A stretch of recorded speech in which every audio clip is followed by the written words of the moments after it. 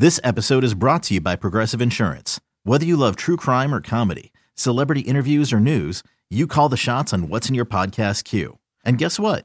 Now you can call them on your auto insurance too with the Name Your Price tool from Progressive. It works just the way it sounds. You tell Progressive how much you want to pay for car insurance, and they'll show you coverage options that fit your budget. Get your quote today at Progressive.com to join the over 28 million drivers who trust Progressive. Progressive Casualty Insurance Company and Affiliates. Price and coverage match limited by state law. Hello, everybody. I'm Matthew Bruni here with Glenn West for Go 24/7. And Glenn, we are in Atlanta here in our hotel room. We just got done talking to Brian Kelly, got done talking to BJ Ojulari, Mike Jones, and Jack Bech were the main ones. So we talked to all of them, got some content up on the site. Check that out if y'all haven't already. But what were some of your takeaways from the day so far? Yeah, so I mean, we had a chance to talk with all those guys, with the local media, before they kind of roll them out and everything throughout the day.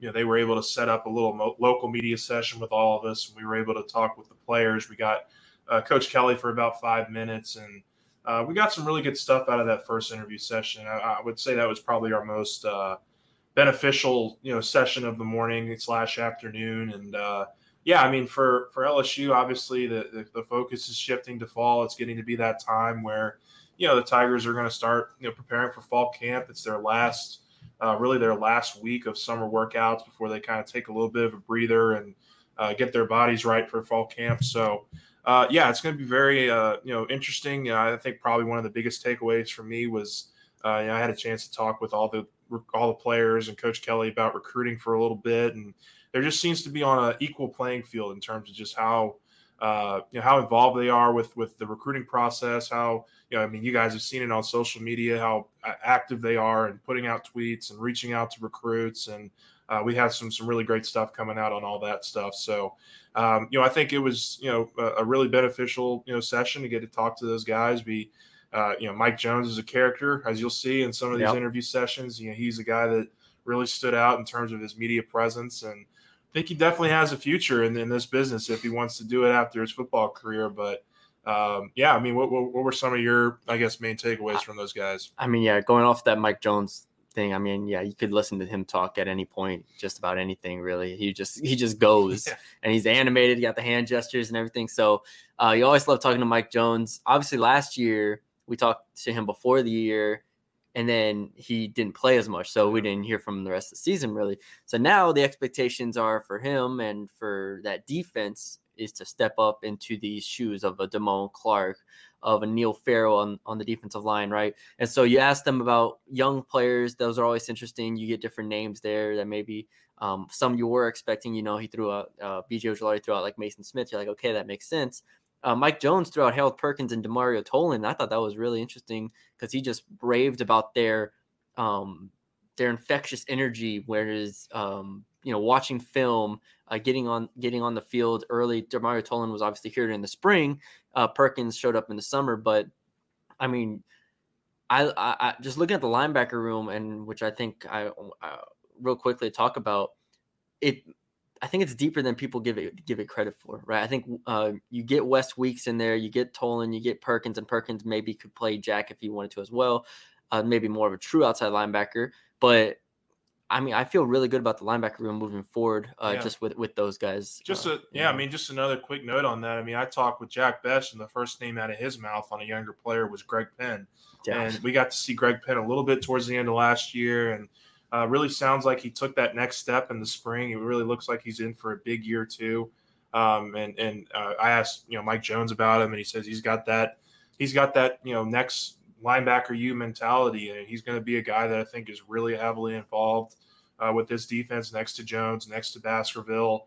I think you still have to wait and see with the young guys. I think you can show great promise, and that's great, but until we see him in the fall, I think it's going to be very interesting to see which one of these older vets or guys who've been around the program now for a little bit can really assert themselves and be a big part of this defense. And it's always hard to project a young player to break in until they actually do it. It's like you look at it and you're like, just naturally, I have like seniors, juniors, as the starters for the most part.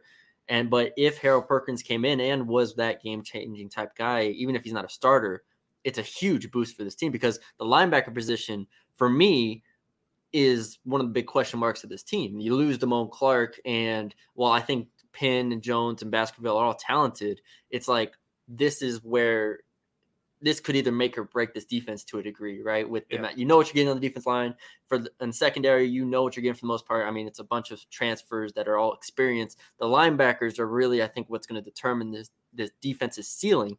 So it was good to hear from Jones and Besh and all the guys, even Ojulari to a degree, talk about their trust in the linebacker room and just as a defense, how they've communicated. That was obviously a big thing as well. I'm always hesitant to, in these media days, to be like, oh, we're all talking, this is the greatest thing ever. Yeah.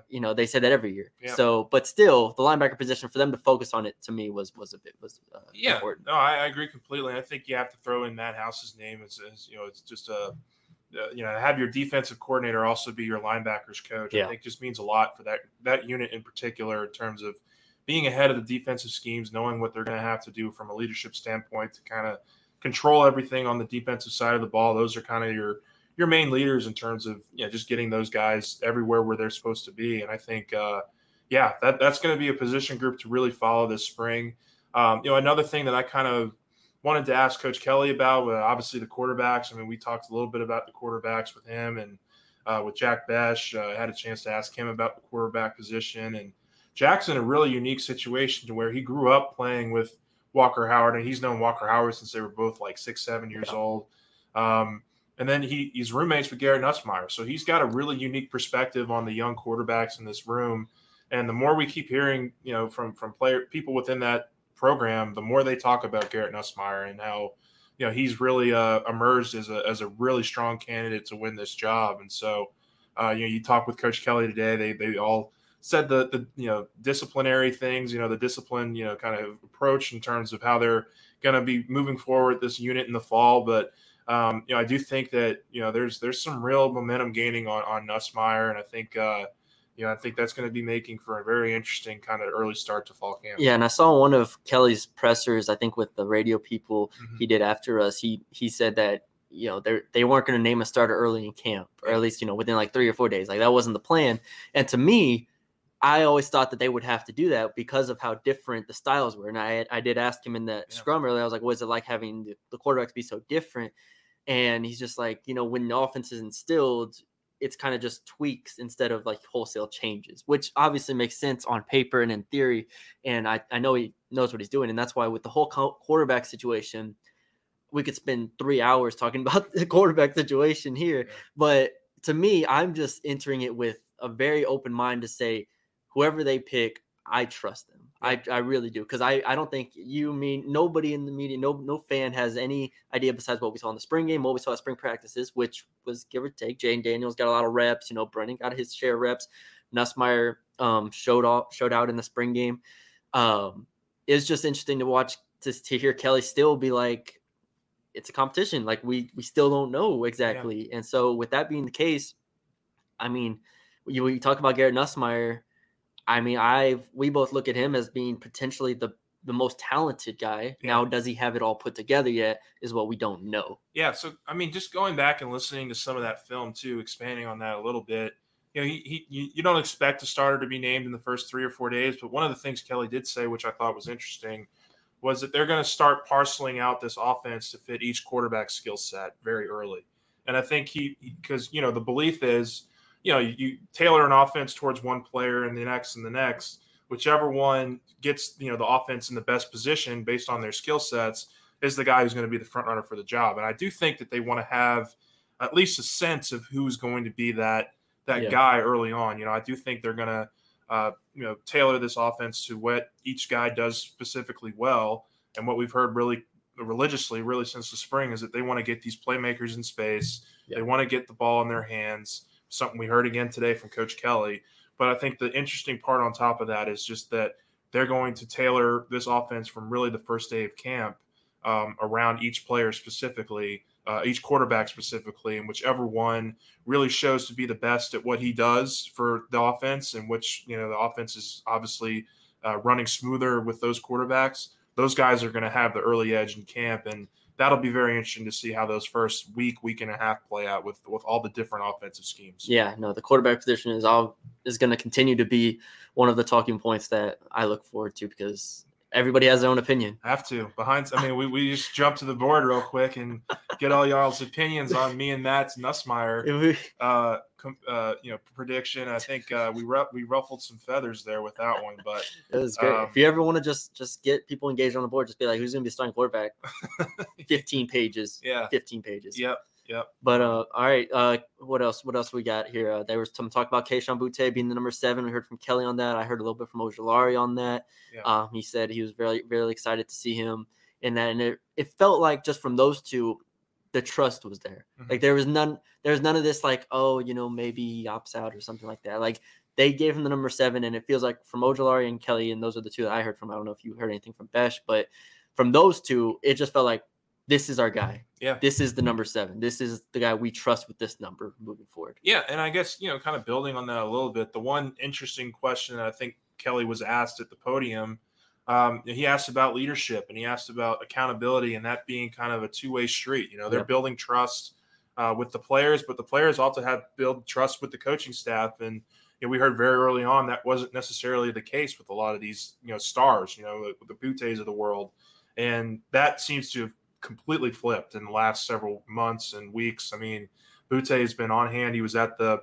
Manning and Passing Academy throwing with all the quarterbacks a couple weeks ago, and he seems to really have embraced, being that number 7. Obviously, it's a honor well deserved for him. He's the best player on this roster. I'm not sure it's particularly close. He's going to be a top 10 pick in next year's draft if all things break the right way for him. And I think that the fact that now they're on a level base where the coach is out there publicly endorsing him and talking about how great of a teammate he is and all that stuff, I think that just kind of builds you to believe that there's really a lot of momentum gaining on this coaching staff and player front in terms of just the trust they're building, in terms of the relationships they're cultivating.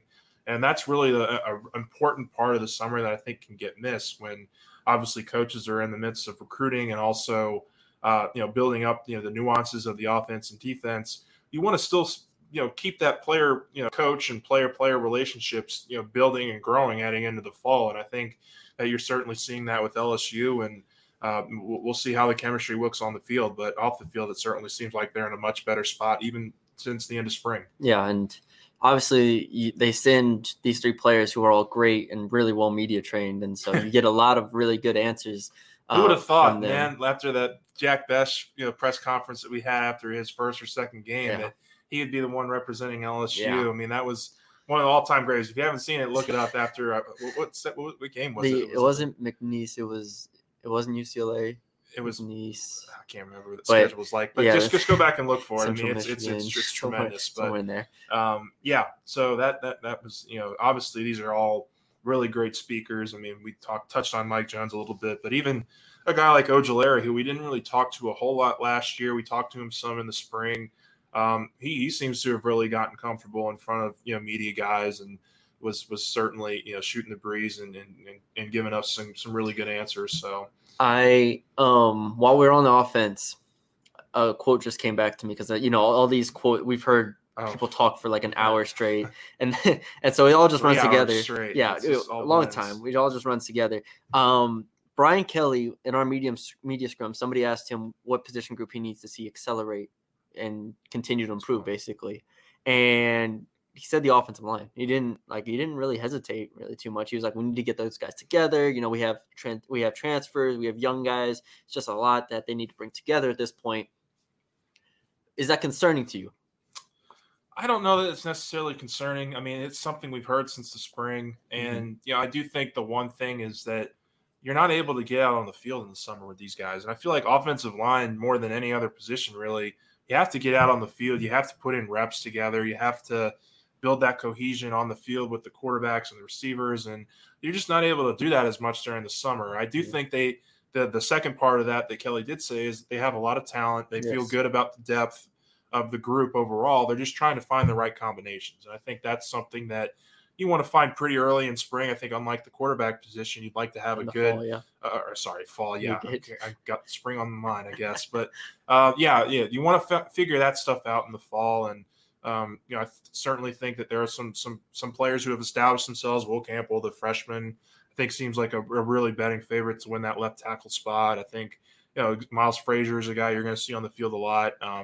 Charles Turner sounds like, he's got that center position. And don't say that too much, man. I won't say it too much, but we didn't see a whole lot of other guys getting serious reps at center in the spring. And so I think you kind of have to go in, the fall with the offensive line in particular with a lot of those same rotations that you saw in the spring and just see which ones work and which ones you need to tinker with a little bit. And Kelly then, while he was at the main stage and everything like that, he continued with that. He said it's going to decide our season to a degree. Like it's going to decide how good our offense is. We have to win up front because the offensive line. And he brought it up kind of without even being prompted to a degree, the offensive line. So I'm not concerned about it, but there is definitely a kind of how I brought up the linebackers on defense, the offensive line.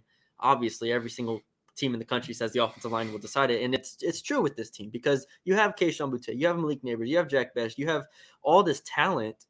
What is the talent if you can't block? Right. And that's what the whole thing is when you go against A&M, Alabama, go down the list, Florida, Ole Miss, all these teams are going to have capable defensive linemen, Auburn as well. Can they give whoever the quarterback is enough time? Can they establish a run game early in the season?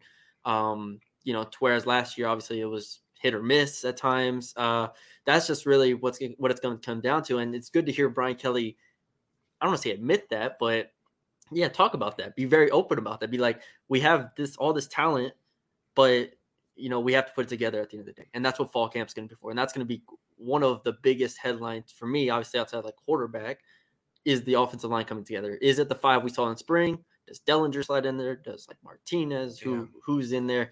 That's what I'm looking for too. Yeah, no, I completely agree. I think that's the spot you got to get right, those 5 positions. And LSU, I mean, the one other thing is that I'll add to the offensive line is Coach Kelly. The last question he got was from legendary Bob Holt of the Arkansas Democrat-Gazette, who is certainly a staple around the SEC media days and everything. Asked him about Brad Davis and asked him about why he was the only assistant coach that Coach Kelly kept on after the coaching change. And Kelly was enamored and just really impressed with Davis's ability to relate to the players that he was, all the players on the roster that were left with that, 39-man, bowl extravaganza that LSU was left with. But he was just super impressed with with Davis's ability to relate to the players and really have a strong cohesion with them. And he thought, and he kind of part of his answer was, if he can do that with the entire team, what can he do with 15 to 18 players on the offensive line that he's really focused on? And so I do think that, LSU's in a good spot with Coach Davis, kind of leading the helm. He had obviously some really great, instruction from learning from one of the best in Pittman. And I think it's going to be a long-term play for sure, because you still got to get some bodies in here, some more depth in this O-line, but certainly a 1 or 2 year short-term look at it. I think you got to expect, they're going to make some kind of improvements with the full offseason under him. Yeah, I mean, I think that's all I got. Greg Sankey brought up Brian Kelly dancing.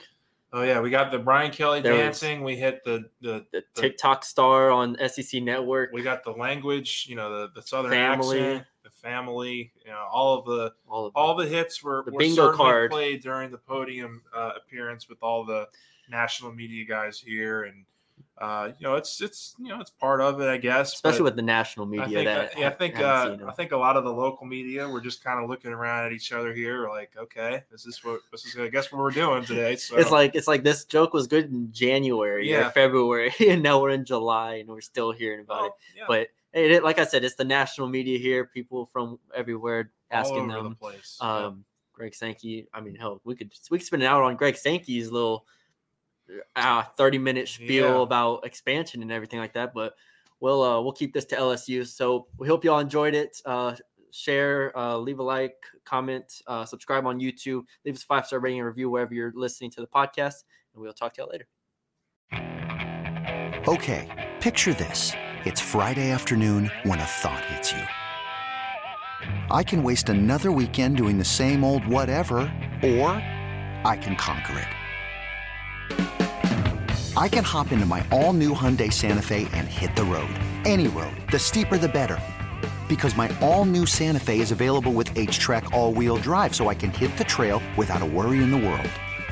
Heck, with 3 rows and best-in-class rear cargo space, I can pack the whole family in with all our gear. We've got available dual wireless charging for our phones, so we'll never lose touch with civilization, and we won't lose touch with the primordial power of Mother Earth. So which is it? Waste the weekend or do something a little more epic? And conquer it in the all-new Hyundai Santa Fe. Visit HyundaiUSA.com or call 562-314-4603 for more details. Hyundai, there's joy in every journey.